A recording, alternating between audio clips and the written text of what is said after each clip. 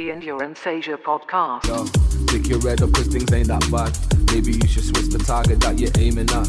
Believe perfection is a beast that they'll never catch. So never waste another day because life moves so fast. And a dream without pursuing, yo, they never last. Another shadow of regret I try to never cast. And always tell a truthful story if they ever ask.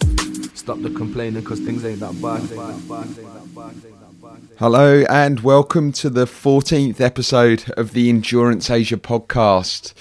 When we started the podcast, we talked about the diversity of endurance sports and focusing not just on running or trail running, but adventure racing, triathlon, OCR, obstacle course racing, and cycling. And this week we've got our first cyclist on the podcast. Alan Grant is the co-founder of the Mavericks cycling team, amateur cycling team here in Singapore, and a team that has won roughly like 800 or been on about 800 podiums across Asia in a lot of the races across the region as age groupers and in open races. And Alan's the founder of the team, but he's also a real challenger in terms of seeking out challenges to take on. He's done 3 Everest things in Singapore, so that's cycling up and down a mountain to the cumulative elevation of Everest. And he's just like brilliant guy, like really really cool dude. And he shares a story of like how he got into cycling. He's got a real diverse background of endurance sports as well. But he's done some really cool challenges. So enjoyed the discussion. Also catch up with Rick at the end of the podcast because it's been a pretty amazing week in the world of endurance sports with world records in inverted commas being smashed in both the men's marathon and women's marathon, as well as the world championships in Kona for the Ironman. The world record was smashed there as well. So people continue to push the boundaries of what the human of what humans are capable of, and continue to inspire others. So look forward to discussing those at the end of the podcast. So with that, here is Alan Grant. Tell a truthful story if they ever ask. Stop the complaining cause things ain't that bad. Alan Grant, welcome to the Endurance Asia podcast. Thank you, Scott. Pleasure to be here. Mate, it's really good to have you on. You are the very first dedicated cyclist, although I know you've got a bit of a background and but a mixture of mountain biking and cycling. But yeah, really, I was really chuffed for you to come onto the podcast. Actually, I just wanted to start with how I sort of found out about you. Obviously, you're and I'm interested to hear how you've ended up in Singapore and your background. But I first came across you when I was planning an Everesting of Mount Faber to do for charity. And obviously, you go and research, has anyone done it before? And there was a proper blog from you having done it. I think it would probably been around 2017 or 2016. No, it was July 2014. 2014 was the first one that you did. Yeah. And it was extremely helpful for me. I mean, just understanding the exact process you went through to it is okay, it made it a lot easier to be able to follow your blueprint for it. So I appreciate that. We raised a lot of money for charity, and reading your blog was very helpful with that. Flat Spoke Media is your blog. You went faster than me. I think it's not a race, but you did go faster. No, it's not a race. So what I really learned from your blog as well is that I was really regimented around I do 10 laps, 10-minute break, 10 laps, 10-minute break, and I set up camp at the top, whereas I think you went to a restaurant and ate food a little bit. I did. It did a little bit more chilled, but I was right, okay, I'm going to do it pretty regimented. But with that, mate, it would be good to hear your sort of backstory, where you're from, where you grew up, how you ended up becoming a crazy cyclist. Well, I grew up in a little town called Wishaw in central Scotland. It's about 15 miles east of Glasgow. And I cycled and ran as a kid, but there was no structured sport. So it was all solo. There was no structured cycling or running at school. So I did a bit of cross country, but I did it all on my own mostly. And cycling, it was an hour and a half up and down the hills of Scotland, of the central Scotland. And I used to pretend I was Robert Miller. Some of your listeners may not know who Robert Miller is, but he was a very famous Scottish cyclist in the 70s and 80s, and he was very successful in the Tour de France. He finished on the podium one year, and he won the Tour, the King of the Mountains jersey. So I used to pretend I was him. Was he a GC rider, general classification rider? Yeah, he was a GC rider, Yeah. Finished on the podium once on the GC, finished third. Wow. And he had the Vuelta a España stolen from him one year by all the Spanish teams ganging up on him on the last stage. Really? What team was he in? Various. But yeah, he moved around. It was a Peugeot, but the one he was more... Z. There was a multicoloured jersey team called Z, something Z. That was one of his most famous teams. But yeah. And so he was like growing up, it was a bit of an inspiration for you then, was definitely. it? Yeah, he was, yeah. And did your like parents like buy you a road bike from kid? Yes, I had an old rally. Yes. 3 or 5 speed rally. I had it until I left home when I was 24. Yeah. I entrusted it to my younger brother, and half of my record collection disappeared over the years, so I don't know what happened to it. I've actually I've got a couple of rally bikes back at my mum's place, which I don't know why in the UK they're actually pretty terrible bikes, really. And I think back in the day they would have been quite good, but then they lost their way a little bit. Well, I loved it. I loved it. And it was a road bike. It was like a road bike. Yeah, racer. We called them racers. Yeah. So I was hooked by cycling, but I didn't do any. There was a local club called the Law Wheelers, but I was too intimidated to join them, so I just rode on my own and I just enjoyed it. Yeah. I didn't really come to endurance sports until I moved to New York when I was in my early 30s, and I lived next to Central Park. Right. And I had to lose some weight. We had just had my son, and I was 90 kilos. Wow. I'm 70 now. So and all these people were running around the park, so I started running around the park. Got a baby jogger to begin with. And then I increased my distances, and there was a great outfit called the New York Roadrunners Club, and they put races on every weekend in the park. Various distances from 1 mile, the famous Fifth Avenue Mile.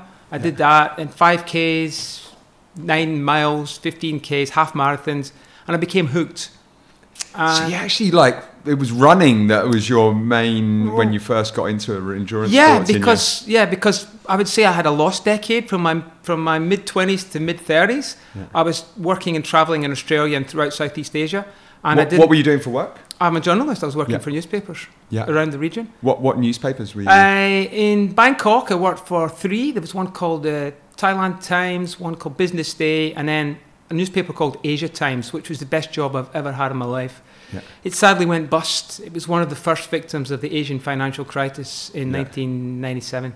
Okay. And so then I moved to Hong Kong, and for 3 years I worked at the South China Morning Post. There you go. Which was a great job too. Yeah, I didn't actually know that you worked for the SCMP. Yeah. But for 10 years, probably mid-20s, mid-30s, I wasn't doing much of exercising. I was enjoying life. Yes. And it was when we moved to America with my wife's job. I met my wife in Hong Kong. Yeah. That I started to get a bit more back into the sport. Yeah. And so it started with laps around the park, Central Park. Yeah. How long did you spend in New York? 4 years. Okay. And then on the first year there, the New York Marathon ran by our house on First Avenue, our apartment, and I said, I'm going to do that next year. It turns out I didn't get in. You had to qualify or the ballot. You could qualify by doing 9 races, local races, or the ballot, and I missed out.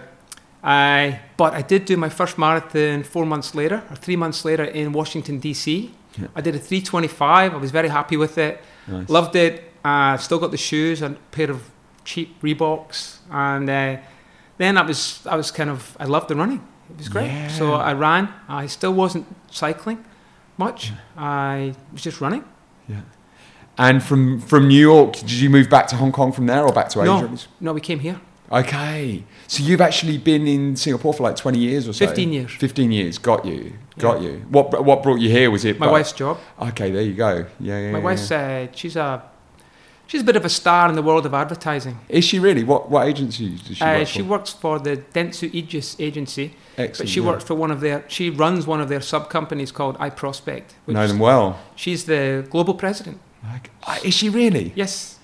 I was up in Japan the other week and actually met with the Dentsu team, and yeah, well, we should take that one offline. But it's an amazing agency, like a really cool agency. Oh, very cool. And is she passionate about endurance sports as well? She is. What does she do? The best thing I ever did was get Ruth into cycling / endurance sports, because then it became a family hobby rather than just my hobby. Yeah. Before she got into it, I had one bike in the house. Once she got into it, it was easier for more bikes to move in. And she has 3. Ruth has 3 bikes. Really? She has a S-Works Venge, she has a Sabello P3, and she has a Specialized mountain bike. She doesn't use the latter so much, but she has 3 bikes. Yeah, that's such a good idea. Getting your better half into the sport that you're. Do you ride together as well? Does she? Yes, not so much now. We used to ride a bit. She's not riding as much as she used to. She had some hip problems a few years back. Yeah. She's getting back into it. Yeah. But she moved more into the yoga side and the strength training side. Yeah. But she did an Ironman. We did our first Ironman together. You did? Which one? WA, Western Australia. The Bustleton? Yeah. Nice. And she's done 15 half Ironman. Wow. She's been at the top of all the big mountains in the Alps. She's done Alpe d'Huez, the Galibier, Ventoux several times. All on a road bike? All on a road bike, yeah. That's phenomenal. Wow. And we go to the French Alps, to Lake Annecy every summer. Yeah. For holiday, and we just ride and eat and have a great time with the whole family. Yeah, that's very cool. I mean, quite a few people that we've had on the podcast are, like some proper, like serious C-suite professionals. We had like Andre Bloomberg, who's the CTO of CLP, the energy company, and finding the time still to be able to have like the professional career and then still be able to train and to do how many half Ironmans did you say she's done? She did 15. Wow, that's phenomenal, because there's a lot of training that goes into that. Yeah. Well, she maybe didn't do. She trained, but she always said she didn't do enough training. She wasn't going out there to try and win it, although she did get on podiums and stuff in various triathlons. She just was doing it because she enjoyed it, sort of. Yeah. She was always in pain, but she loved the challenge. So moving to Singapore 15 years ago, was that when you really got into road cycling? Was it? Yeah, that's when I got back into it. Yeah. But it was through triathlon. Got you. My great friend Ned Phillips, who I think you should have on an endurance podcast. Yeah. He's a legend. Right. He is an absolute legend. I met him in Sydney in 1991 and kept in contact, even in the days before email. I don't know how we managed that. Must have been letters. And it so happened he was living in Singapore. And he said, "Al boy," he says, "you have to take up triathlon." Do you know what? I've actually seen a YouTube video of him, like a TED Talk. Yes. Did he do a TED Talk about, and it was it about Ironman, or it was about running a marathon? Yeah. Oh, I can't remember. No, it might have been when he ran around Singapore, maybe. I'm not sure. He's done a couple of things, right? A couple of crazy things. And because I think he did like when he was coming up to his 40th or 50th, it might have been, and he was like running 50 miles. When he was 40th, he ran 60 Ks.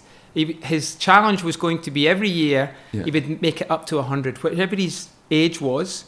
Yeah. So the next year he'd be 41, he would do 59. Yeah. So that year he did 60, and I ran 30 of the 60 with him.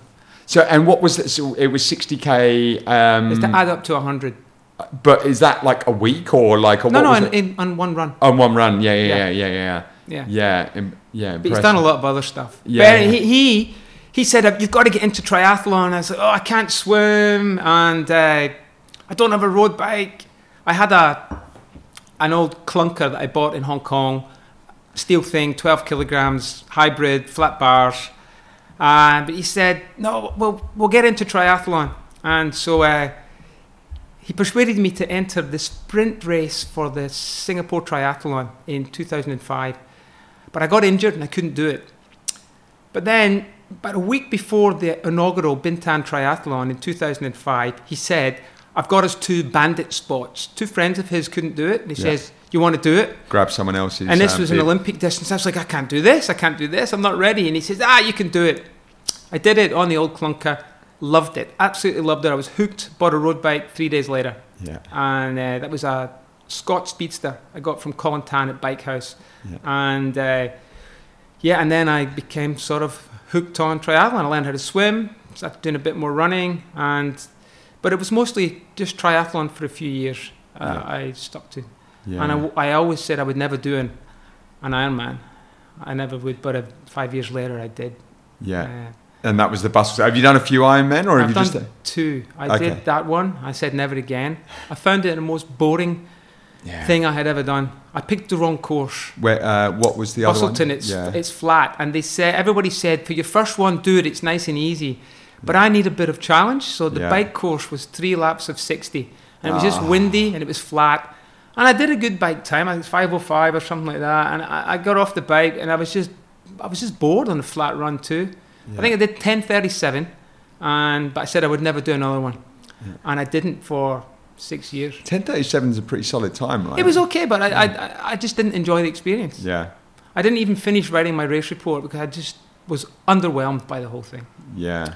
And so by then I had started bike racing. That year was a big step up in the bike racing. 2010, 2011. And the Ironman was in 2011, the one I did. So then it took a back seat, and it was more the cycling I got into after that. Yeah. And you've properly got into it as well, haven't you? I mean, I live, breathe, sleep, eat it, whatever that expression is. I love it. I live for it. Yeah. I ride every day if I can. Yeah. Where does that? I mean, obviously you talked about getting the rally bike as a kid, but were your parents into cycling or like into running or anything, or not at all? Yeah. Where do you think where did it come from? That sort of like the passion that you've got for it now. It must have sort of come from. I have no idea. I have no idea really. I played golf as a kid. Yeah. As many people in Scotland do. It's not a rich man's game in Scotland. It's the working class game. I came from a working class background. Yeah. And I played golf, so there's no athletic performance at all in golf. You just walk around, and it's more of a hand-eye coordination. There's this guy. I was pretty good. I was all right. I had a single-figure handicap, but nice. But I don't know how I ended up being hooked on this endurance stuff. I really don't know.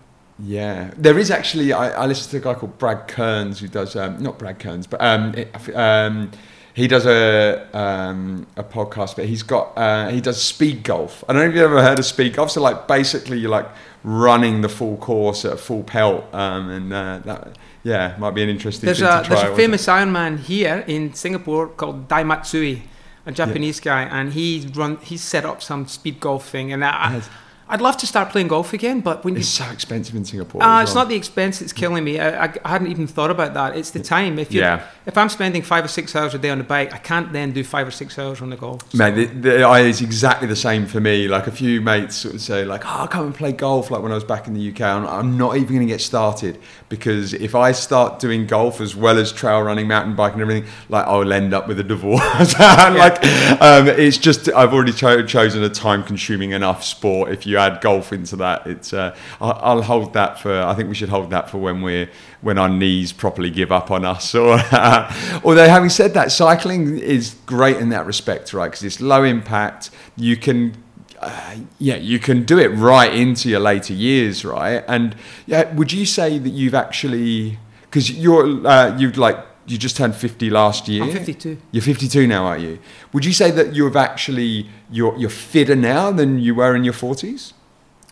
I don't know actually. No, I've slowed a bit. Yeah. Maybe I've got more endurance. Yeah. But I wouldn't say I was fitter.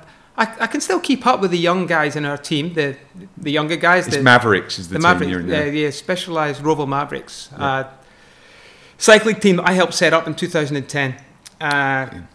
And I can still keep up for spurts if I'm sitting in the wheels, but I'm not quite as fast as I used to be. So I'm probably overall fitter. I'm also older, so I'm a bit smarter. I mix it up. I do a bit of yoga. I do a bit of strength training, and so maybe that all helps. I haven't been injured as much recently in the last couple of years. I used to have a lot of injuries, but you get older and smarter. So. You used to have a lot of injuries when you were doing triathlons? Yeah, and running, I had knee issues when I was in New York. I didn't run for about a year until I moved here. Right. A physio here called Janice Stevens at Physio Focus fixed me up the first day and I was running again. Then I've had lower back issues. I had a couple of crashes. I had a really bad crash coming down Genting Highlands in Malaysia 10 years ago, where I smashed up my leg in many pieces, broke my wrists, and I had to rebuild my whole body. It actually helped me. I think that crash made me a better cyclist because it was a 6 months rebuilding process with the physios. When did this happen? February 2009. It was Black Friday. Right. Yeah. And was it? Yeah. What happened in the crash? Slammed into a car. But head into on. the back of one? No, head on.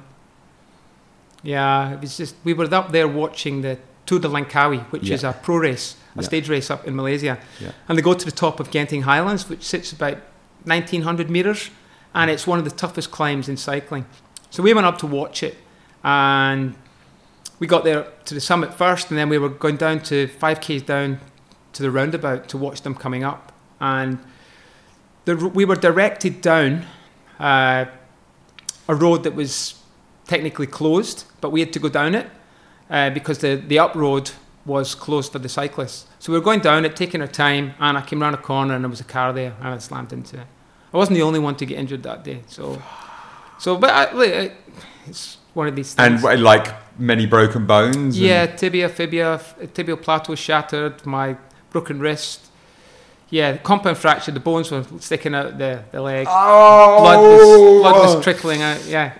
And I mean, this is one thing I wanted to talk to you about. Really, is just the because I didn't know that story, and the one thing, the challenge, and I was thinking while I was cycling to a trail run I did today and race I did today, and it's just it's not necessarily the danger of you as the cyclist. It's the other road users that just aren't aware of cyclists. Like I got cut up by a bus coming back, and I'm like, "What are you doing?" I had to go right up on the curb to avoid a bus.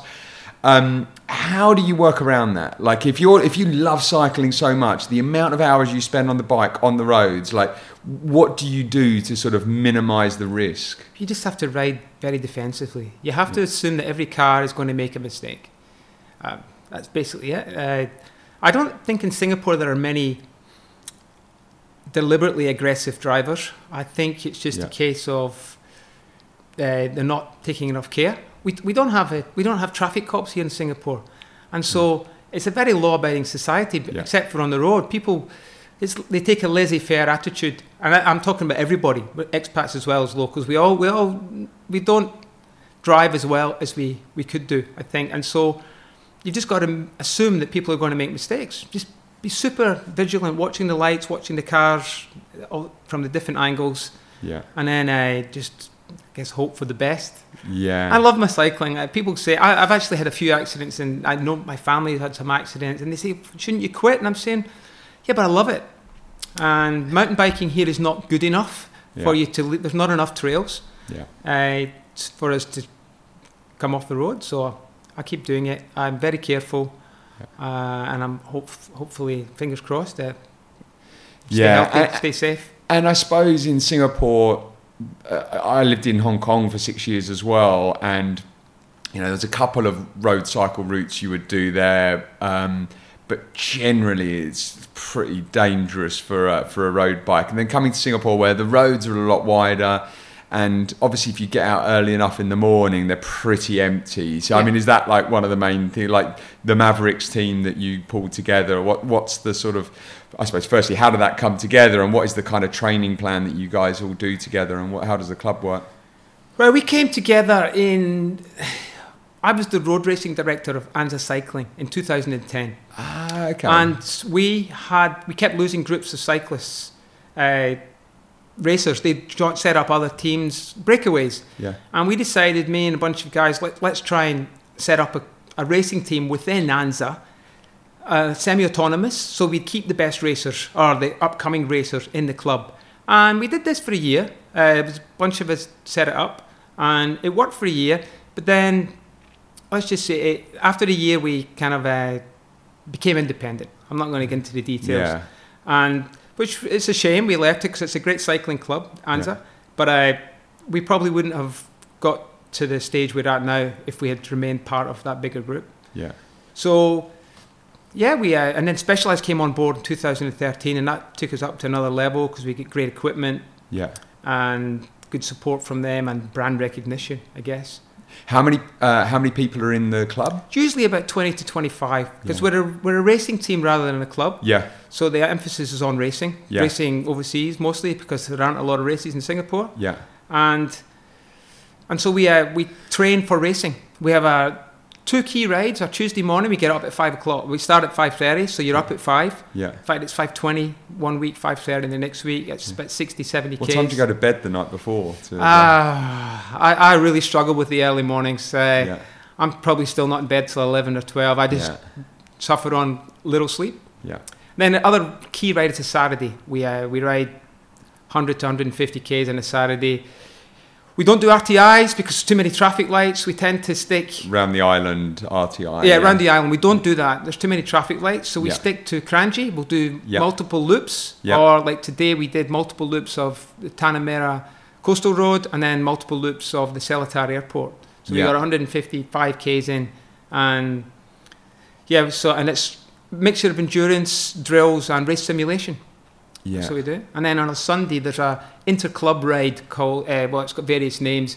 It's a 50k ride. It leaves Upper Thompson Road at 7 a.m. And that's like race simulation. So that's the 3 key rides of the week. Yeah. And we have, as I say, we've got about 25 guys. And we've been racing all over Asia since 2011. Yeah. That's when we first launched. And we've had over 800 wins and podiums since then. Really, yeah. We race age group and open. That's cool. And so I'm quite interested in the kind of business behind it. Like, how's it funded? Obviously, sponsored by Specialized. Is that like they give you the gear, bikes, help with kit, or? We get help with kit. We don't. That's a misnomer. Some people in Singapore think we're fully sponsored. We're not given bikes. We get a good discount. Yeah, of course, yeah. And then we ride the bikes, and we're showcasing the bikes for them. So we get a good deal, and we think they get a good deal from us because we're quite visible. Yeah.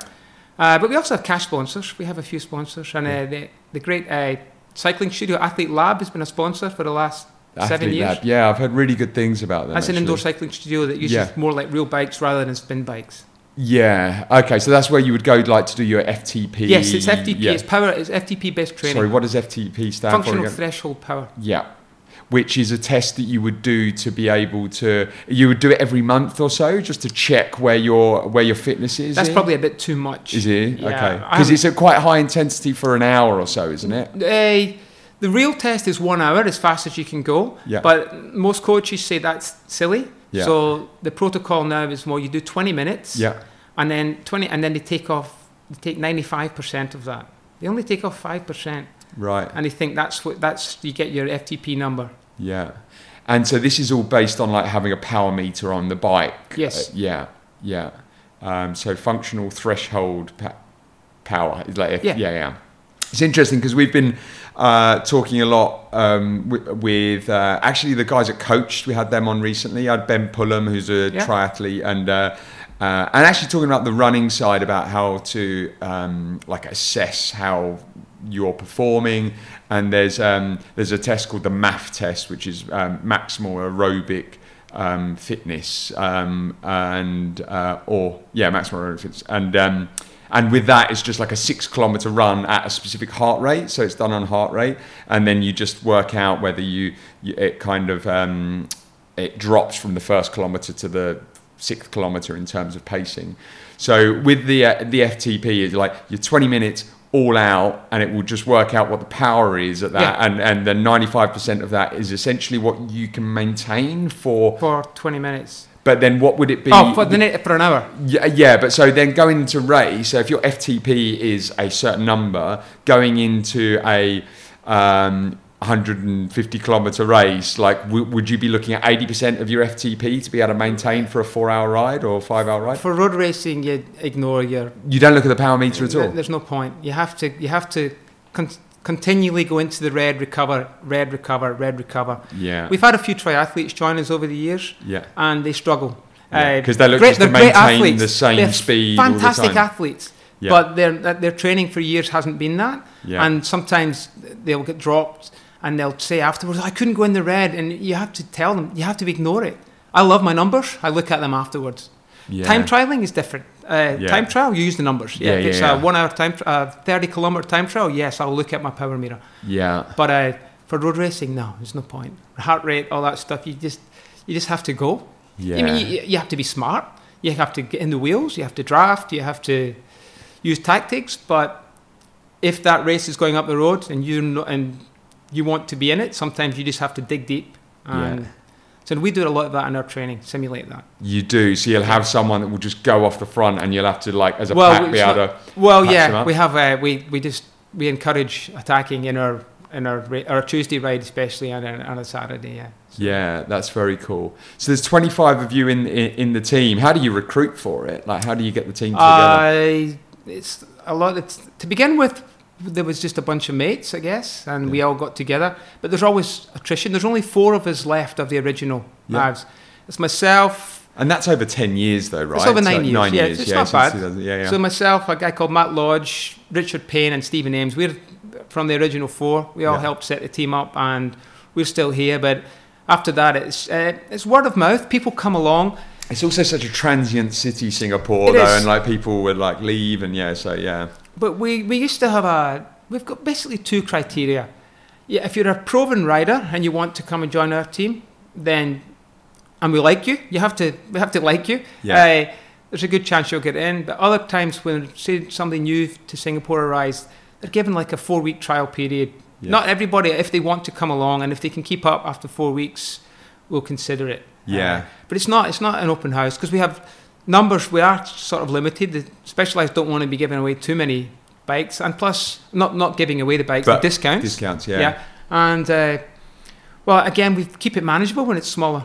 Yeah. Yeah. But we've had a great thing the last couple of years. We were mostly expats. Yeah. And we had 1 or 2 Singaporeans over the years, but in the last 2 years we've now got 5 local teenagers. Yeah, that's brilliant. And we're very proud of them. And we had more locals riding with us today, so we're trying to emphasise that. Yeah. Maybe if we have some sort of legacy ever, that would be good if we could end up having half of the team Singaporean. Yeah. Instead of just seeing as the expat team, you know. Yeah, that would be ideal. One thing I remember when I bought a road bike, and I've always been mountain biking and trail running, and it would go out and like adventure racing, and it's a team of 4 stuff, which I'd normally do. And so you normally train with like either solo or up to 4 people. And I remember going out with I got a road bike, and actually a mate was working for the Hort route, and he's like, come and do a cycling with me. He's a guy actually that's also done Everesting a couple of times. He was like one of my inspirations for doing an Everest. Mike, his name is, in the UK, and he did it on a fixie. So he did an Everesting on a fixie, and he would have been the very first person ever to do an Everesting on a fixie. Probably the only one, no? Well, no, but he was just lodging it on the website, and someone lodged it in somewhere else in the world. I think it was like somewhere. I think it was in Australia. Had did it and they just logged theirs just before his went through. But what gradient of hill did they do it on?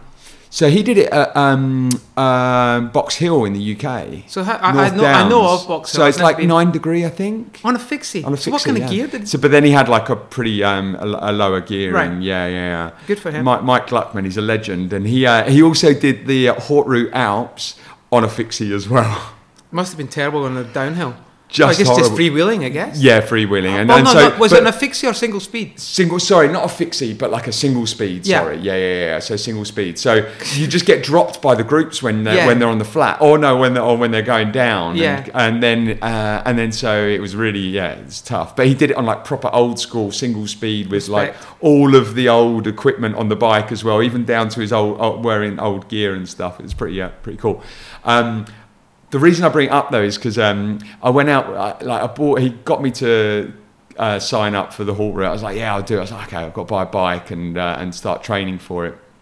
And I went riding around with a few guys down in Australia, which I know, and I went with the ANZA group here, and I just found it really cliquey. And then there's nothing about the ANZA group. It's just the general thing about like cycling groups. Is the first thing they'll do is like look you up and down. Look your bike up and down first, and then it's like, what kit are you wearing? What socks have you got on? What like, and it's quite As what helmet have you got? long as you had socks on. I probably was wearing like my running socks, my GG socks.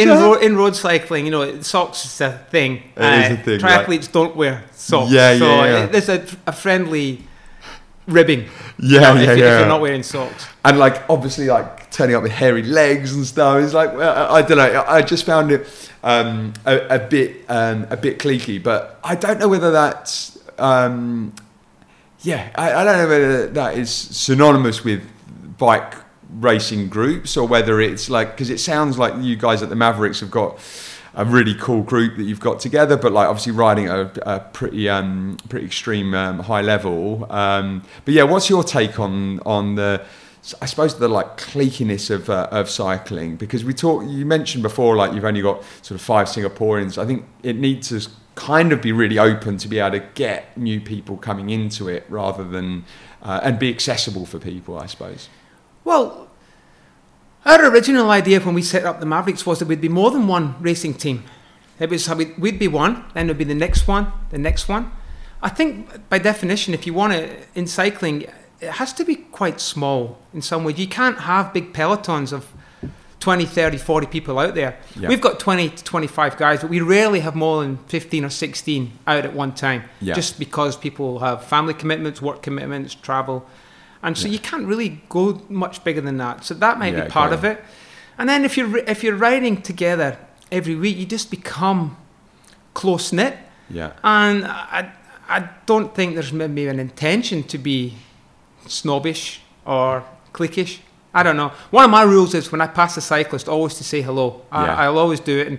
And even if I'm in pain, I'll try and say hello. And we're a friendly sport, but maybe this cliquey thing it's maybe there, but I don't think people are being nasty. Well, I hope not, anyway. Yeah, I mean, I certainly haven't experienced that, and I suppose, I do the same whenever I'm running. I'll always make a point just to like everyone I pass just to say hello, thumbs up, or thumbs up or a hat tip. I like it.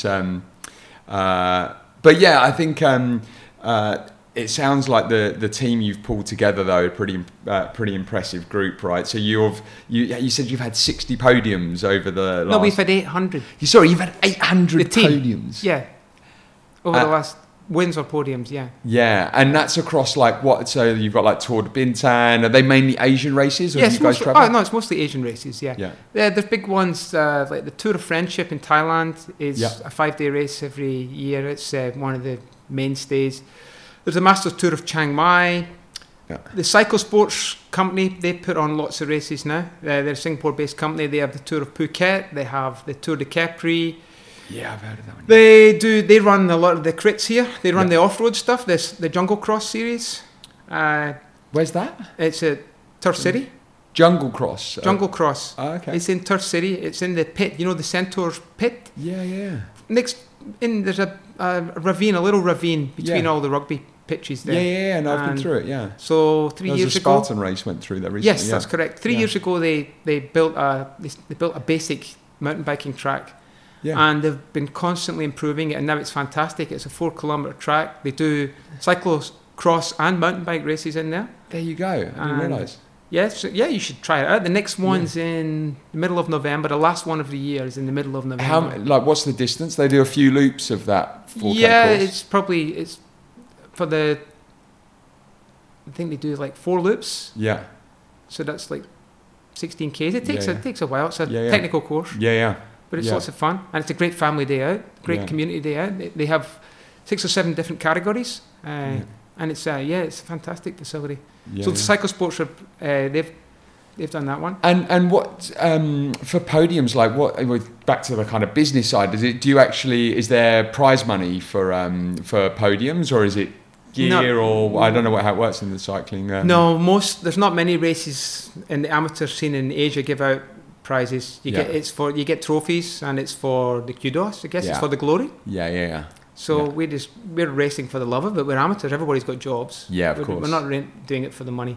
Yeah. There's a few races here and there they give out some prizes, but no, not a lot. Yeah. Definitely not. What's been your proudest ride that you've had and proudest podium that you've had over the last 9 years? Well, I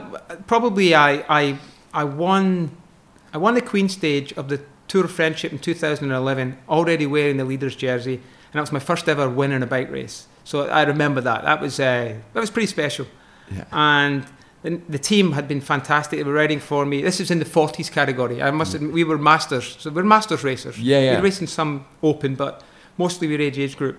Yeah. And then the team the next day defended it. And the Masters is all over 40s? No. Masters is the definition of Masters racing used to be plus 35. Okay. But each different race will have different categories. Yeah. Sometimes it's 35 to 45. Then I'm the Super Masters, which is 45 to 55. So, Right. And each race does it differently. Some are 40s, some are 50s, some are 30s. So, but we get big pelotons, and the racing is competitive. There's great other clubs in Singapore. There's great clubs from Hong Kong, in Thailand, in Indonesia, Malaysia. Yeah. So it's all good racing. Yeah. So that was my that's the one that stands out because it was my first ever win in a bike race, so it was a thrill. Yeah, that's amazing. And so not your first ever win of a tour, but first actual win of an actual like leg within a tour. Oh no, it was my first win of everything. Yeah, I won. Really? I moved into the yellow jersey, or it was a red jersey, the day before by finishing second on a stage. That's normally the like Baton Rouge is like the red jersey is normally the last one. So they had 5 different categories, so they had 5 age categories. They had 5 different jerseys. Got you. So, but we raced in individual pelotons. Yeah. So I moved into that jersey, and then winning the next day was the first time I won a bike race, and that meant, and there was only one stage to go, because I was in the GC lead, and I won that the next day with the team support. They were fantastic. There was 9 of them, I think, and we just everybody was attacking, and they just reeled everything in. I got a cushy ride that day. Yeah. It was, you were just head on the following a wheel the whole way. So I like to climb. So I'm sometimes the team leader for the climbing races, but on the flat races, I'm a domestique. I'm the one helping the other guys because I don't really have the power for the flat. Yeah. I like a hill. Yeah. Hence the Everesting. Yeah, so that actually segues really nicely onto, obviously I talked about at the beginning how I first came across you, and you've done a few now, right? I've done 3. You've done 3, all in Singapore. All in Singapore, all on small hills. Yeah. And it was interesting because I reached out to you. I was like, look, I'd love to get you on as to talk about the cycling community in Singapore and Asia. And then you were traveling a lot throughout the summer, and you were in the Alps throughout the summer. Yeah. I was in Mallorca as well, which I had never been to Mallorca. And it's cycling paradise. I used to, as a kid, go to Poyensa on holiday every year for about 10 years, and the mountains through Mallorca and the north are just stunning, but I've heard unbelievable things about the cycling there. I go to Lake Annecy every year, and in France, near the Swiss border, in the Alps, and I've always told people it's the best cycling place in the world. Yeah. And this year I went to Mallorca for a week before I went to Annecy, and it might rival it. It's just stunning. The roads are perfect, the infrastructure is great, climbs everywhere, friendly people, cyclists everywhere, and the climbs aren't super steep. They're all maybe 6 to 7% rather than the 10 plus things you do in the Alps and the Pyrenees. Yeah. And the weather, everything, the post cycling, the food and everything. And swimming in the beaches. It's just fantastic. I would recommend, if anybody has a week and they want to go somewhere cycling, I would either go to Lake Annecy or in France or Mallorca. Yeah. Where did you stay in Mallorca? Where did you Palencia. Yeah, it was in Palencia. Yeah. Friends of ours have a house there. Puerto Palencia. Yeah, it's beautiful. Cyclists, the cyclist triathletes, Pete Hope and Janine, and we rented out their house, and it was a great base. Yeah, it's fantastic. Yeah. It's got to be. I'd love to go back there, and you obviously take your bike back. I'm sure anyone going will be able to hire a bike. Oh yes, we rented a bike for my wife. I just took mine. I was away for 5 weeks, so I had the bike.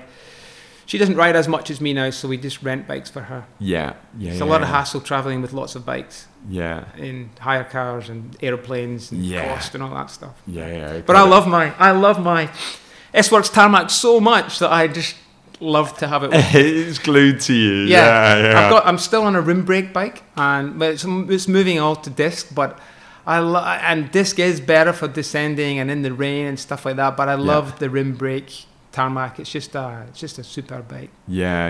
And it can you can twiddle with the brakes yourself. It's a lot more difficult to twiddle with disc brakes yourself. Yeah. If you have slight issues, you have to take it to mechanic. Yeah, sure.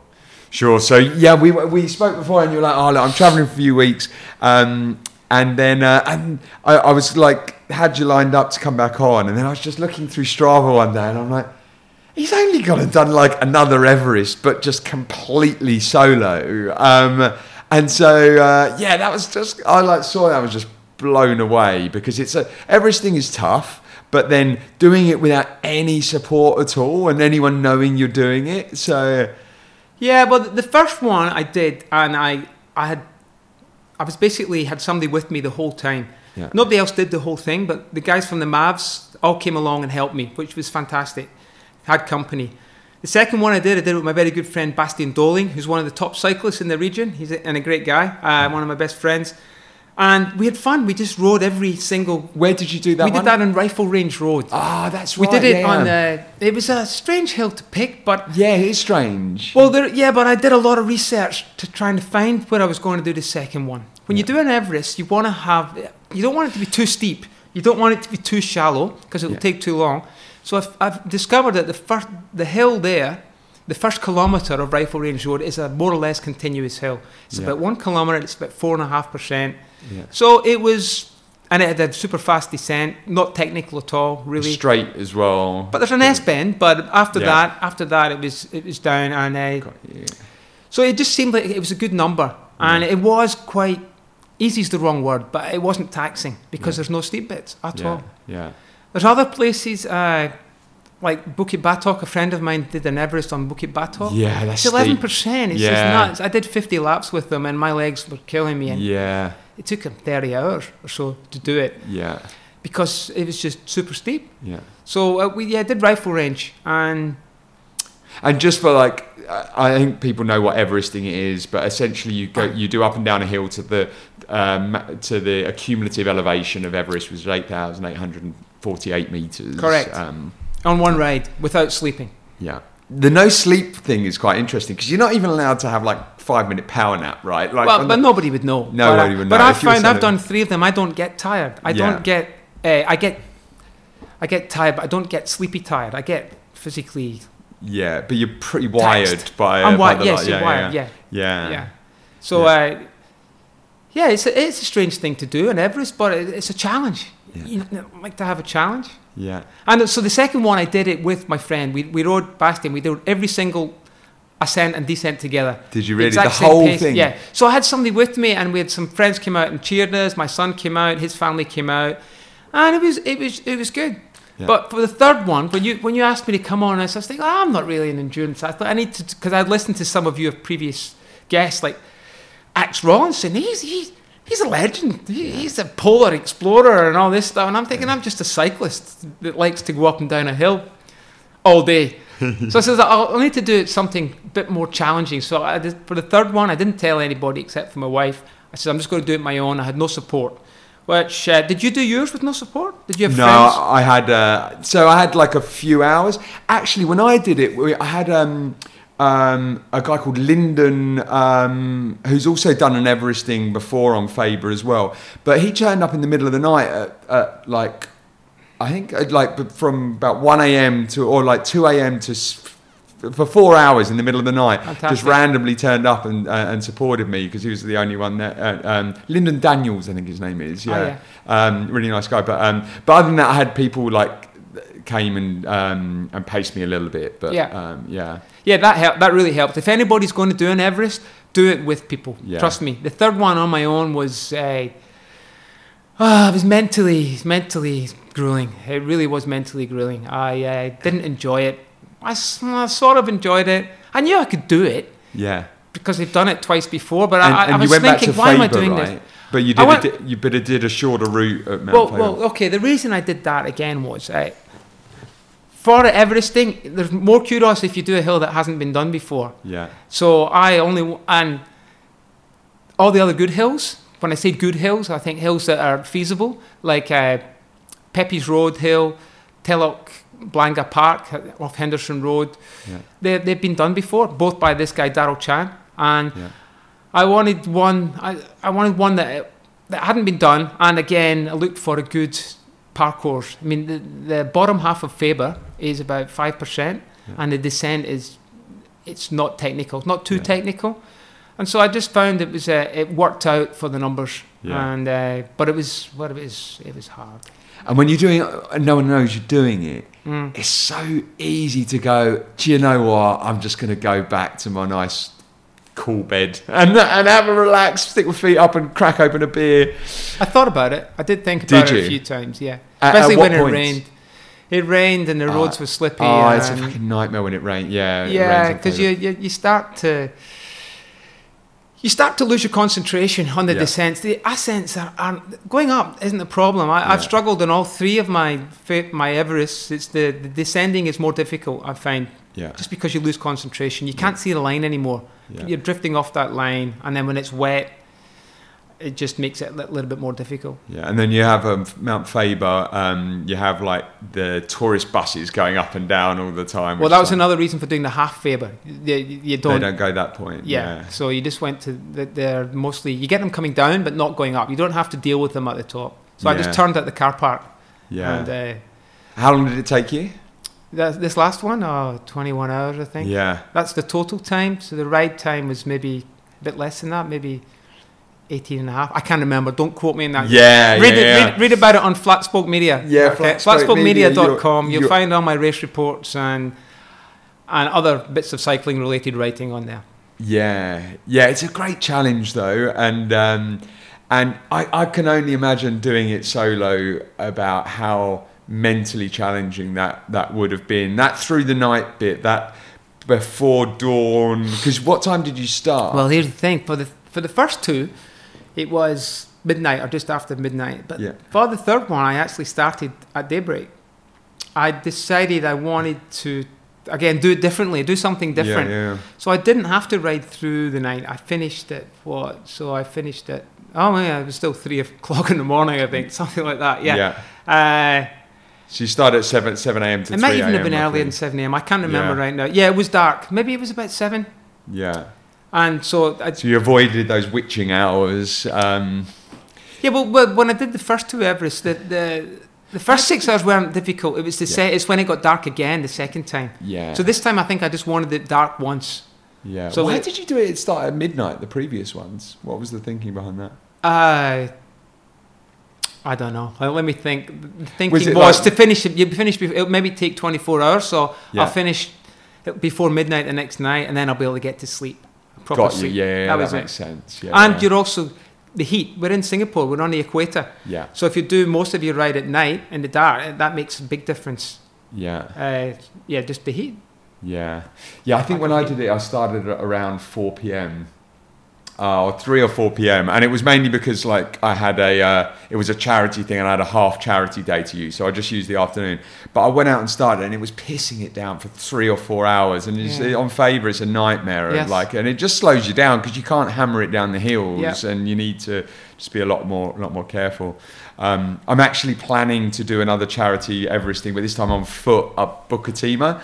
I'm planning to do it in December. How long will that take? I think around 36 hours, I think. Wow. The challenge with doing it on foot is that you have a rest on the downhills when you're on a bike, but on foot there's no rest at all, really. Yes.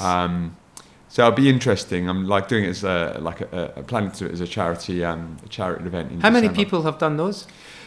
So Jerry Chua, we've had on the podcast, has done an Everesting in a HTB. I forget which one she did, but with Everesting on foot, you are actually allowed to come down using a lift or other. You don't have to. Yeah, you're able to, right? So you don't have to do the descent by human power. But on Bukit Timah Hill, you have no choice. No choice. Yeah. Yeah. I mean, you can't take a bike on there, and it's too steep anyway. Even if you did, someone would have to carry the bike back up with you to get you back there. So it's I'm looking to do it on the back side of Bukit Timah Hill down to it'll be interesting. Like I'm going to start doing some night training on it and see if it is actually feasible. Because that was the one thing that I learned from reading your blog, is that I basically decided a month before the date that I was going to do everything. I was like, and it was a charity thing, but also leading up to doing the Hort route in August. So this was February time, I think it was February or April. And so I was like, right, okay, I'm going to do it. But then I just trained on it every day, and I did up to 70 laps, and it's like 100. I think I did 113 when I did it, but or 114. But just training on the exact route is so good for that mental side of it. And I suppose the last Everesting, you didn't do that, right? No, I did. You did. I did. I did it all 3 Everests. I did a few beforehand, or more than a few, to make sure that I could do it, that I thought it was feasible. So I did. I knocked out, I think, 50 one day. Just before I did it, I went and did 50 of the half Fabers. I did about 25 of the rifle range. The real Faber, I had done a 51 a few years previously with a friend of mine. And at the time, that seemed nuts. Why would you do 50 Fabers, 51 Fabers? And then all of a sudden, I was doing 111. So it was, it makes it definitely. If anybody's going to do one, I'd practice on the course. Yeah, I think so. Yeah. So I'm interested how you look at. You're obviously extremely fit, but how do you think about nutrition? How do you think about? You mentioned that you do some strength and conditioning and yoga stuff as well. How do you keep out of injury? And then what for cycling? What do you do for both nutrition on a weekly basis, but then also during your training sessions? What's your philosophy? I'm not big into the nutrition. I have to eat, but I don't take lots of the sport specific stuff. The Nuns hydration salts, I'll use some of them when I'm racing. Not very often when I'm training, and I take some of those shot blocks. I hate gels. I think gels they're messy. They're sticky, and I hate the caffeine ones. The caffeine doesn't agree with me, and so I like to eat cakes and biscuits and Indian food. When I did my Everest, I was fueled. All of them, I would stop at the bottom and have some Indian food, rice, curry, fried bread, lots of sweet Indian tea. The nutrition's important. You have to eat. You don't want to bonk, but you don't need to have. In my opinion, you don't need to have the sport-specific stuff. Yeah. Because as long as you're getting the calories in, that's the main thing. Yeah. In racing, I find you definitely need more calories because you're just racing and it's more intense. Yeah. But in training, like today, we did 155 Ks and I had two tubes of shot blocks and that's it. And a can of Coke halfway through. Yeah. And lots of water. But that was, in fact, not that much water. I've trained myself to stop drinking so much water as well.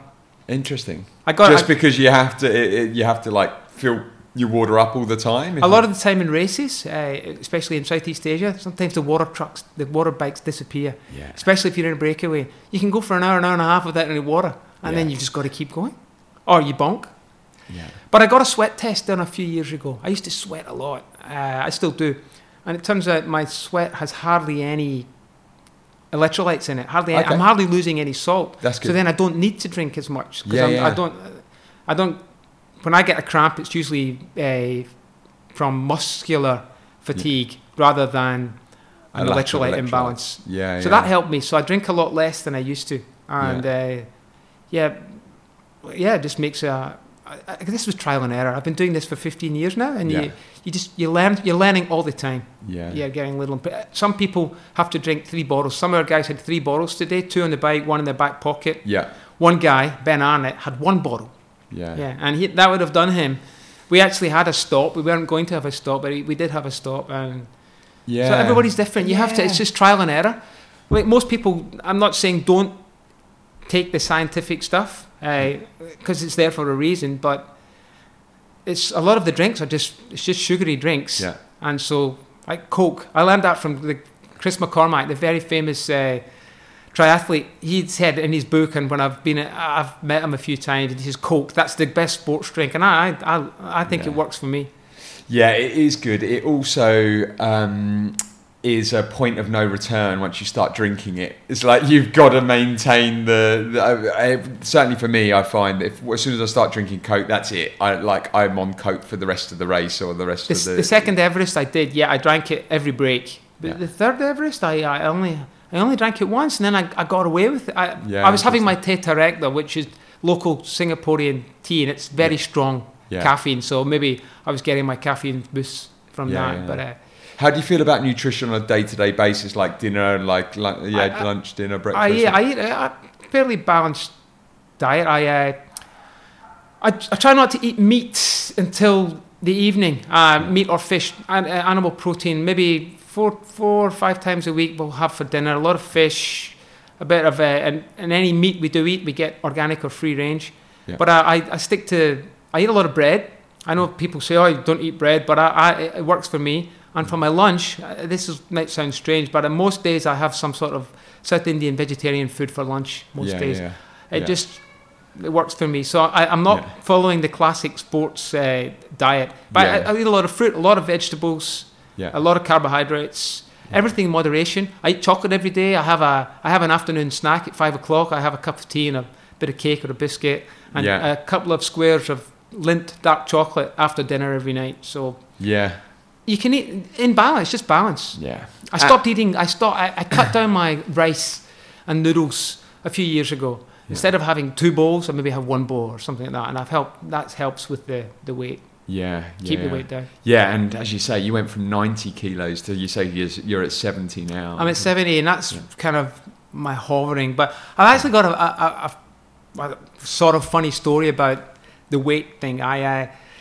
It's been 10 years ago. I managed to pick up dysentery here in Singapore. In Singapore, and for a month they didn't know what it was. I was functioning. I wasn't throwing up. I had pains. I had winds, and they didn't know what it was. And they kept doing the tests, and then they retested, and eventually they said, and they called me up, said, you've got to come straight in, you've got Shigella dysentery. There's 2 different types, amoebic dysentery, which is the worst one. I had one called Shigella. And then it was daily injections for a week, big injections in my backside, and I lost 5 kilos in that month, and I never really put it back on. I went, my base weight by that stage was 76, 75, 77, and now the base weight is 70. Even when I'm fat, in inverted commas, I get up to 72 kind of thing. And that's when I started performing better in endurance sports. When I lost that, I wasn't fat before, but I had at that stage, but it helped me, and it was just bad luck. I didn't want to have this dysentery for a month. It wasn't fun, but that's how I managed to shed a bit of weight. Yeah, that's interesting. Because in cycling, it's all about power to weight, right? Yes. For hill climbing. Yeah. Obviously, if you're doing time trials, it's slightly different. But or if you're doing like Ironman or anything where it's just like a consistent speed. But you lose weight, you lose body fat, you're going to perform better. But you have to watch you don't lose too much weight. I'm self-coached, I guess you could say. I again, through trial and error over the years and racing and riding, I think I know what my body needs. But a few years ago, I got a coach, and for 6 months I had a coach, and it didn't work out. I ended up losing. I was down at 67 kilos, which you think's great. I've lost it. I can climb even better, but I was tired all the time, and eventually I stopped. I went back to just training myself, put the bit of the weight back on. So yeah, you've got to, if you're losing weight, you've got to do it slowly and not too much. Everybody, again, you've got to find your sweet spot for everybody. Everybody's different. Yeah. And for me, I wanted to do climbing, so I needed to keep at a certain level. Yeah. But for time trialing, I guess I could. I'm okay at time trialing, but if I put a few more kilos on, I would probably be better. Yeah. I can't sprint for toffee because I'm 70 kgs and I'm 5'10", so I can't sprint. I've hardly ever hit 1,000 watts, ever, even for 1 second, kind of thing. I'm more of a endurance. An endurance rider. And on that, because you turned 50 a couple of years ago, and I've been following you on Strava for a while, but I noticed you did, was it to mark your 50th birthday? I seem to remember you doing something like doing 50 hills. No, there was 50 hills. I thought there was like 500 kilometers a week for your, no. You had this consistent block where you were just like smashing. Well, last November for the month of Movember. Oh, that's right. That's which is a charity that raises men's health issues. Yeah. I decided to ride 100 kilometers for all 30 days of the month. That's right. So I rode 3,000 kilometers in the month, and that was hard. It was a lot harder than I thought it would have been. I was tired by midway through the month.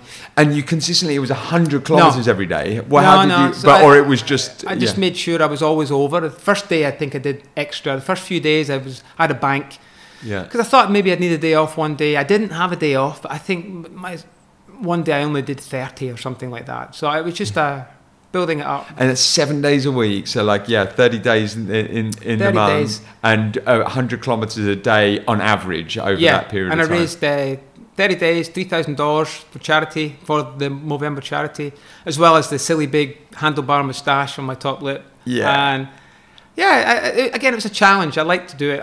I also, some people might be thinking, oh, where do you get the time to do that? I work part-time. I'm very lucky. My wife, as mentioned before, she has this big job, and we decided years ago that I would work part-time so that I would be there. She travels throughout the world, so I would be home to be help bring our son up. Yeah. So one of the parents would How be old's there. your son now? He's 19. Okay. Just dropped him off at university. He just started university. Whereabouts? University of Sussex in Brighton. Oh, there you go. Yeah, I spent a lot of time with Brighton growing up. Good choice. Yeah. Good choice. So he's just done that. So maybe I should be getting a full-time job now that he's gone, but we'll see. Yeah, and obviously you're a journalist by trade, and you still write for a few papers and stuff as well. Like what? No, it's mostly just sport related now. Yeah. I guess I write for the events companies here. Yeah. And I've got a few other clients I do some editing for. Yeah. But I'm not working full time. But I love my writing. Yeah.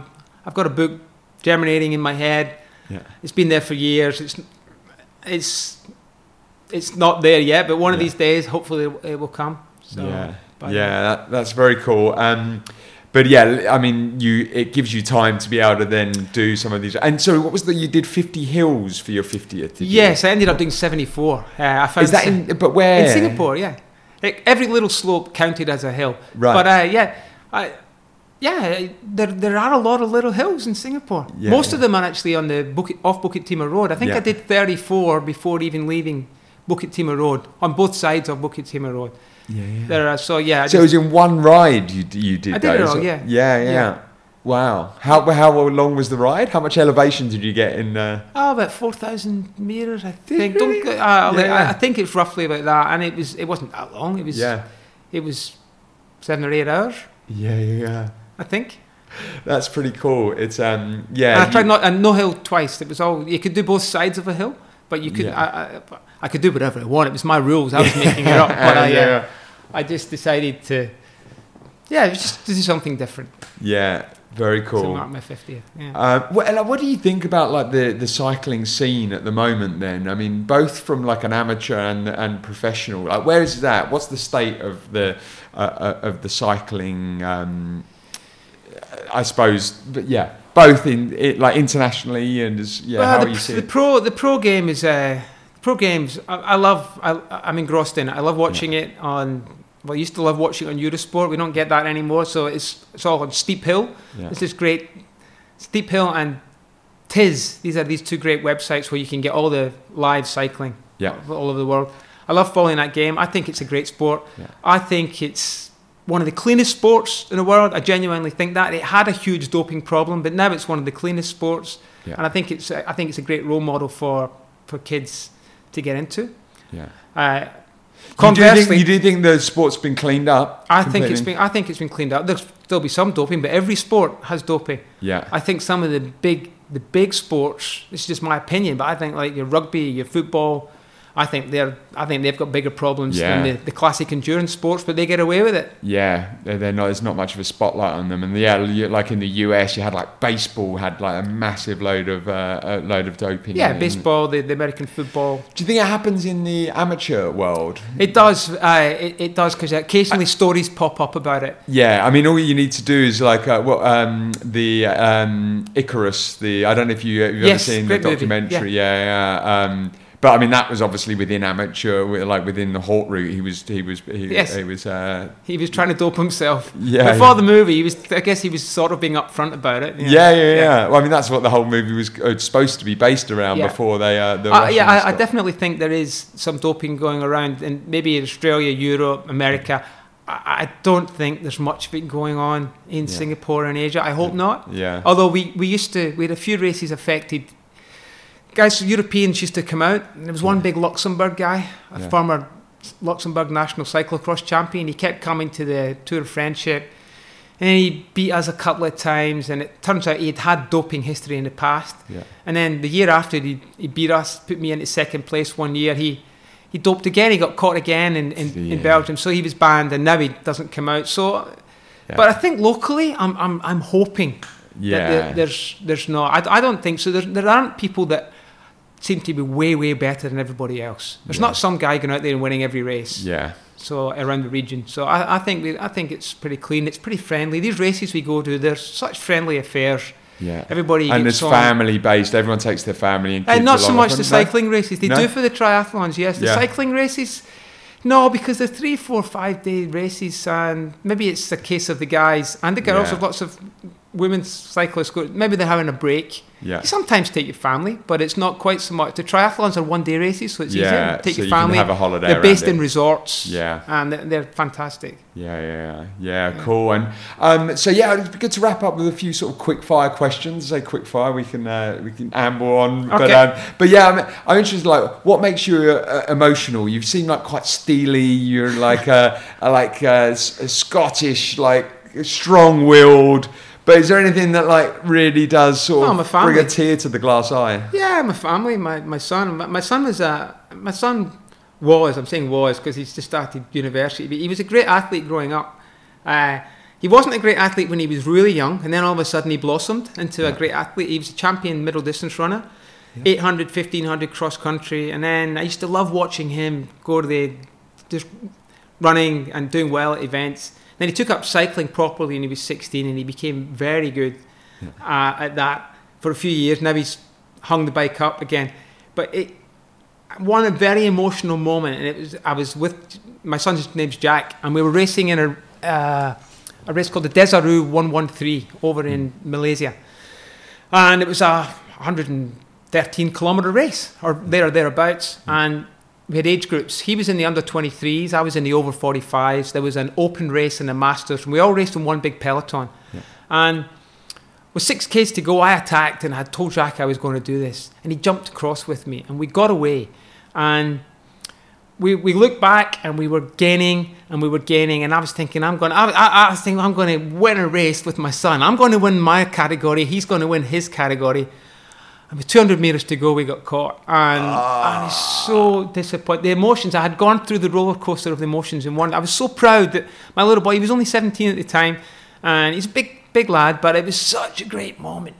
And then we got thwarted. We got caught with 200 to go. By the peloton? By the peloton. We didn't know where the finish line was. We didn't know it. And it was so close. It was so close. So, that makes me emotional. My wife, obviously, seeing my son being born was emotional. I've actually, one of my life goals is to race with my son. He's not really, I haven't even taught him to ride yet, which is terrible. He's 5 and he's not, I need to sort that out. You need to wait. as I said, when my son was 7, he couldn't even catch a ball. Yeah. And I was slightly disappointed because I love my sport. I've always Yeah. been a sporty person. Yeah. But I just had to let it go. Yeah. And then all of a sudden he came to it. He could catch a ball. He became good at football, and then he could run. And so don't push Ease them into it. Yeah, let them I ease into I it. got him to. I just ran a trail marathon race in Singapore today, and I got my son met me like 100 meters before the finish line, and we ran over the finish line with hand in hand with the dog as well. It's like quite a nice little moment. But yeah, I think that's really cool to be able to like race with your son. That's amazing. Are there any books or any like other podcasts or anything that you find like have been inspirational for you? Well, you gave me a few pointers about what questions you were going to ask me, and you asked me about an inspirational book, and it's not actually a cycling book or a triathlon book or anything like that. It's actually the most inspirational book I read recently was I'm going to double check the title. Excuse me. It's about Everest, but it's not about cycling Everest. It's The Great War Mallory. It's called The Great War Mallory, and where is it? I took some notes. Where is it? So Can't find it. Yeah, Into Thin Air is one of the big ones. Yeah, I've read that. Everest. But the point of this book, the book that, where is it?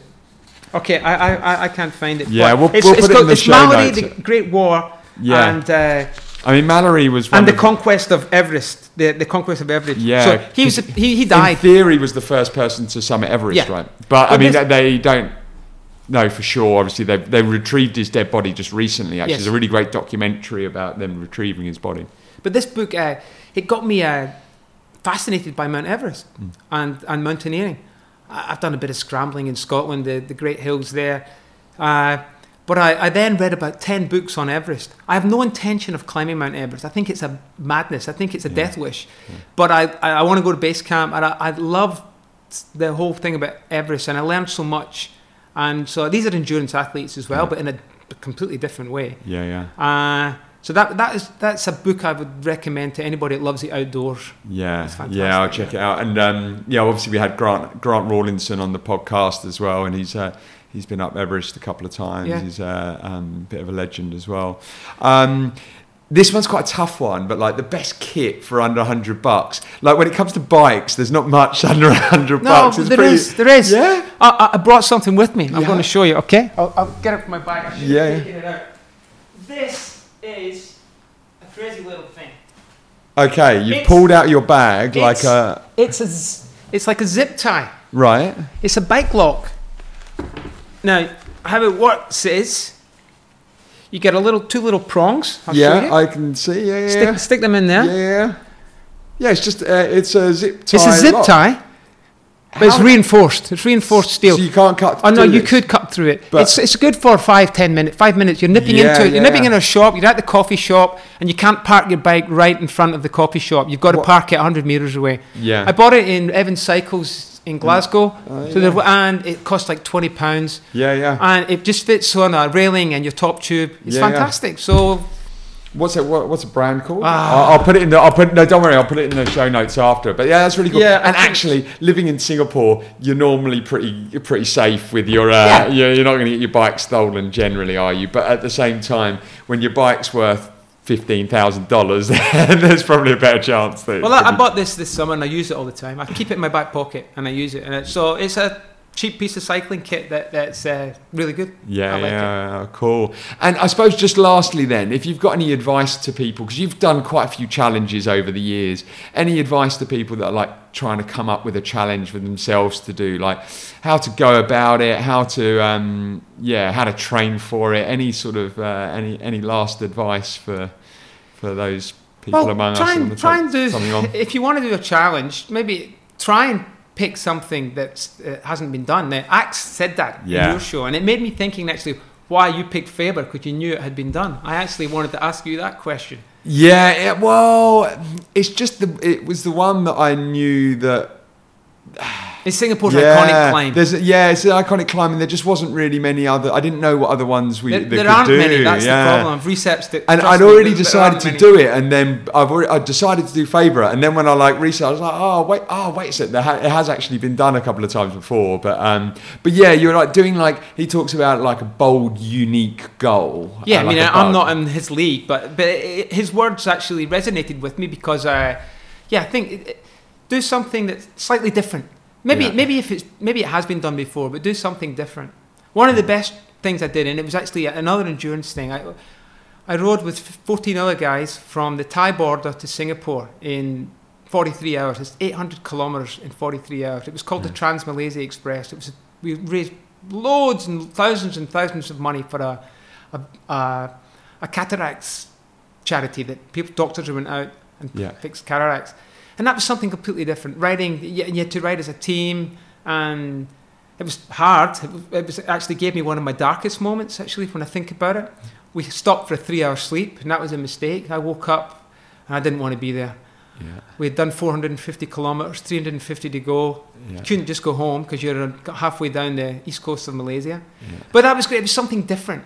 So always look for something different. Pick a different country. I did the Mongolia Bike Challenge. I'd recommend that to anybody. This year I went to Oman. Mountain biking. Mountain biking. And the Oman one was the Hort Route's first time in Oman, right? Yes, and that was fantastic. It was only 3 days, but I got to see another culture. Yeah. The Omani people, the food, it was fantastic. I loved it. So try and do something different from your normal life if you're going to pick a challenge. But if you want to just go and do something where you live or you can't travel, maybe you don't have the means to travel, then just pick something locally. But try and do something different, something that you think will be interesting. Yeah. Something you love. You've got to do these things for the love. Don't go out. Make sure it's not a chore. Yeah. Make sure you're going to get some sort of perverse kick from it. Yeah. Because a lot of my non-cycling friends or non-endurance friends around the world think I'm mad. It's like, Yeah. so you do something different. Like in April this year, I did something different. Instead of racing, I missed a couple of races. I did a thing called the Rickshaw Challenge. Me and 3 of my best friends from other parts of the world, we entered a rally, motorised tuk-tuks up the west coast of India for 6 days.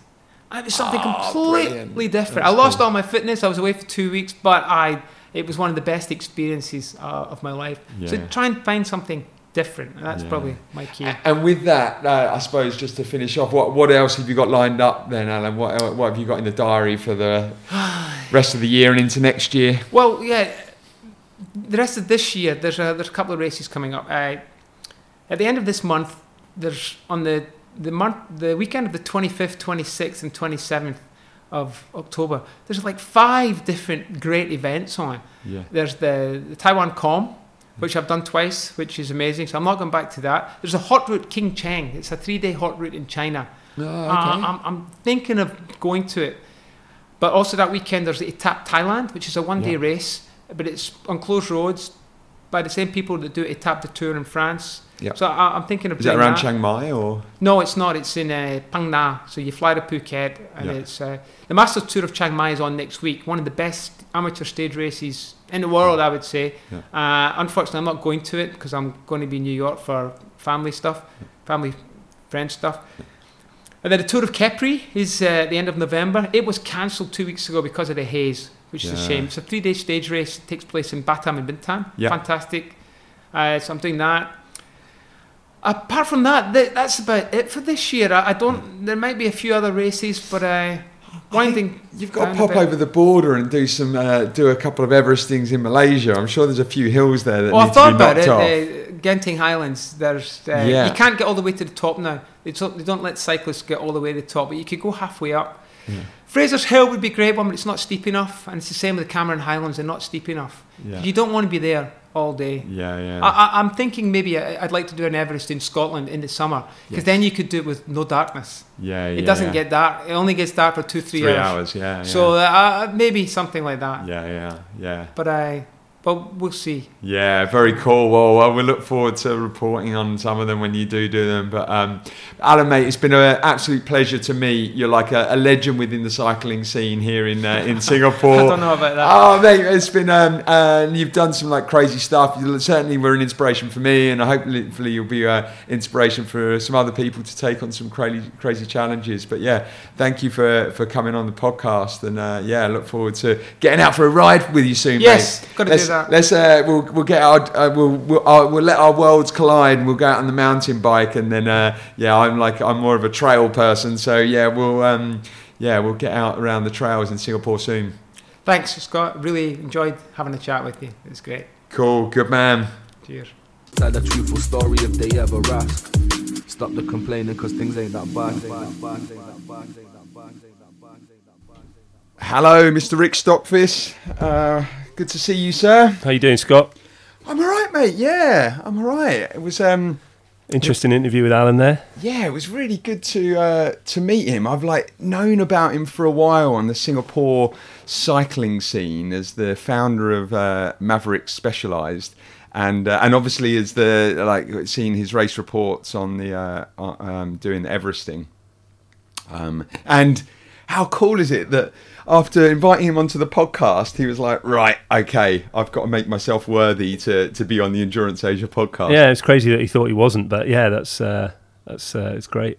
Yeah, and he's got a good blog called Flat Spoke Media, and he does race reports on every one of his races. But the one for the most recent Everesting on Faber, the lower part of Faber, doing it completely solo.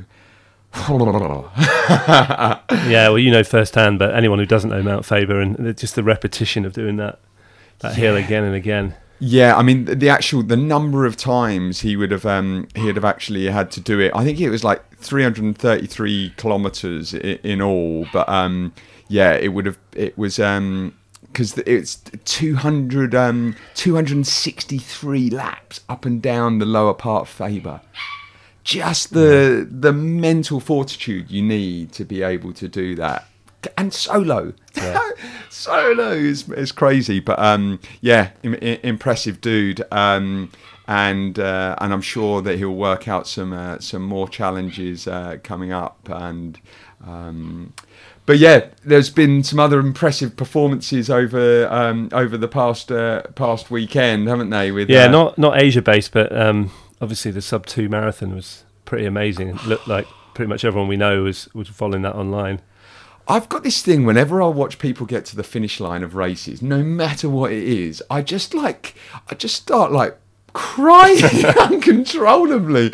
You know, we often ask people what makes them emotional, and for me it's just watching finish lines. But that one, seeing the pacers drop off Chipkogi and him arms are spread and just pointing to people either side, just... Oh, mate, what an unbelievable performance. Yeah, and obviously it's sort of a bit controversial online with people sort of saying it's rigged in his favour, but obviously it is, and obviously, it doesn't detract from his achievement in any way. I just want to headbutt people that are with the negative comments. It frustrates me. I think I saw a post that Nick on Twitter that Nick Timworth liked, and it was something like, people on Twitter, negative comments about Chipkogi, this is why we can't have nice things. Everyone just wants to...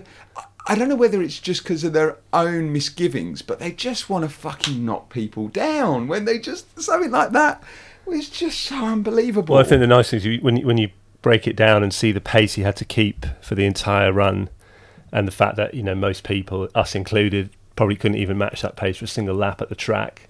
It's just, it's astonishing. Yeah, and really, when we look at the factors that make it that it wasn't race conditions, he would have people passing him gels, and then he had pacers going in and out, and then he had obviously the car with the pacing and the green line timing them. And then you can talk about the Nike Vaporfly shoe as well, which are legal, Right. It's not.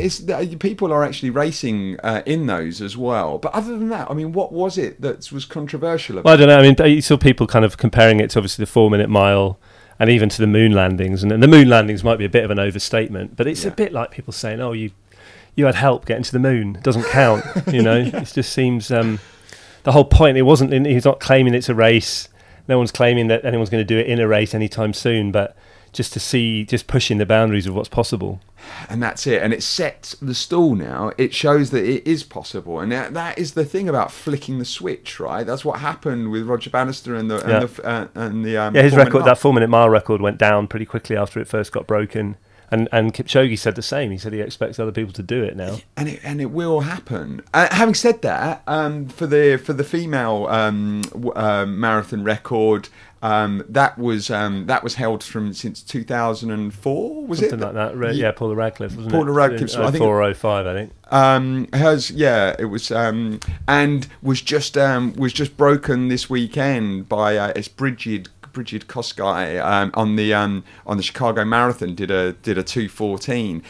So for them, that happened at that same weekend. Well, and also it wasn't that long ago that a couple of weeks ago back at Berlin Marathon that Bekele got 2 seconds, just within 2 seconds of the official world record for the men's marathon. So really exciting stuff. Yeah, it's so cool, and so it just pushes the boundaries of what people think they're capable, and that's what it's all about. That's what sport's all about for me. That's what this podcast's about.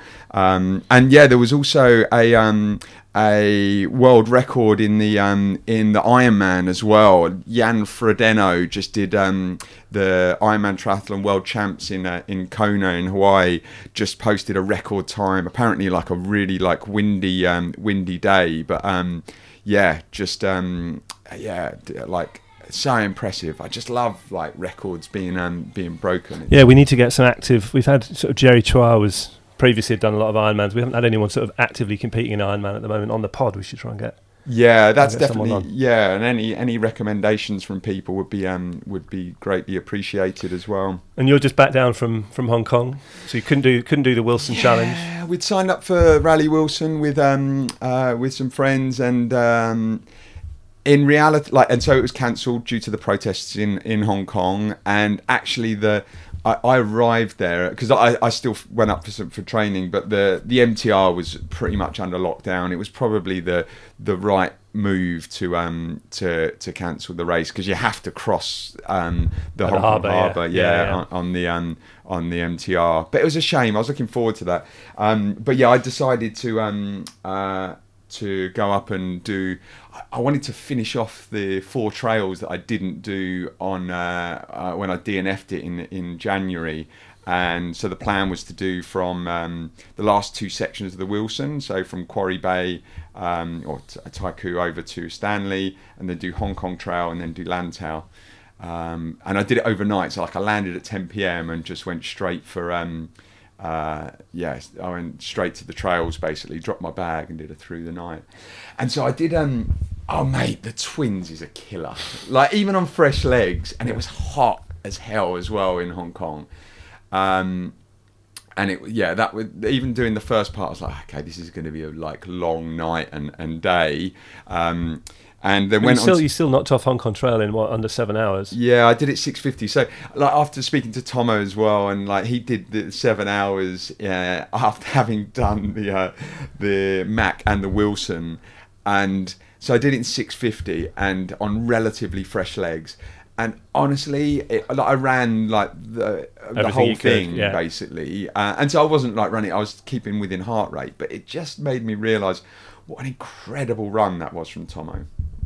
What an absolutely incredible run, doing that in sub-7 with 180k in the legs.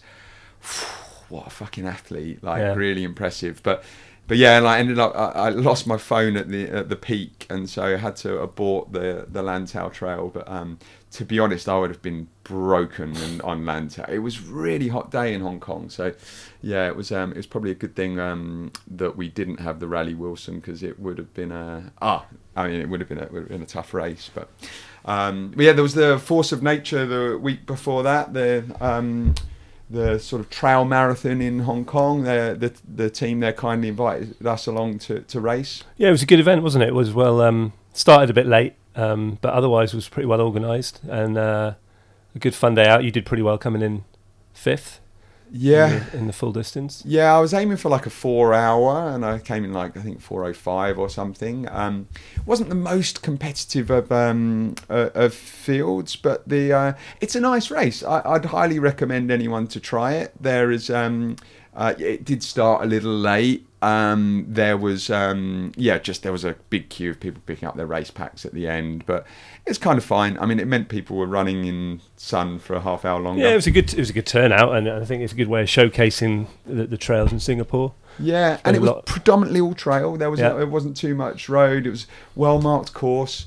I thought the aid stations were really well manned.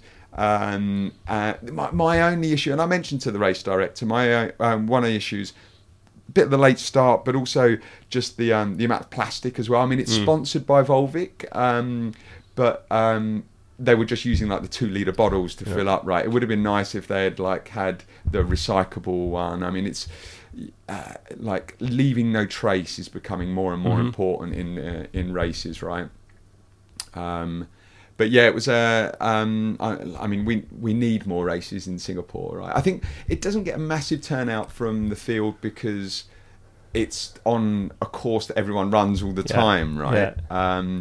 But yeah, there was actually the Craze Ultra this weekend. Did you see that? Yeah, I was following a bit of that online. Yeah, so that runs sort of around the north of Singapore a bit, but that's been running for quite a while, I think, that one. Yeah, it's pretty flat, 100-kilometre, but Roman, who's like we've run with a few times, the one that did the Denali, Denali of Bukatima.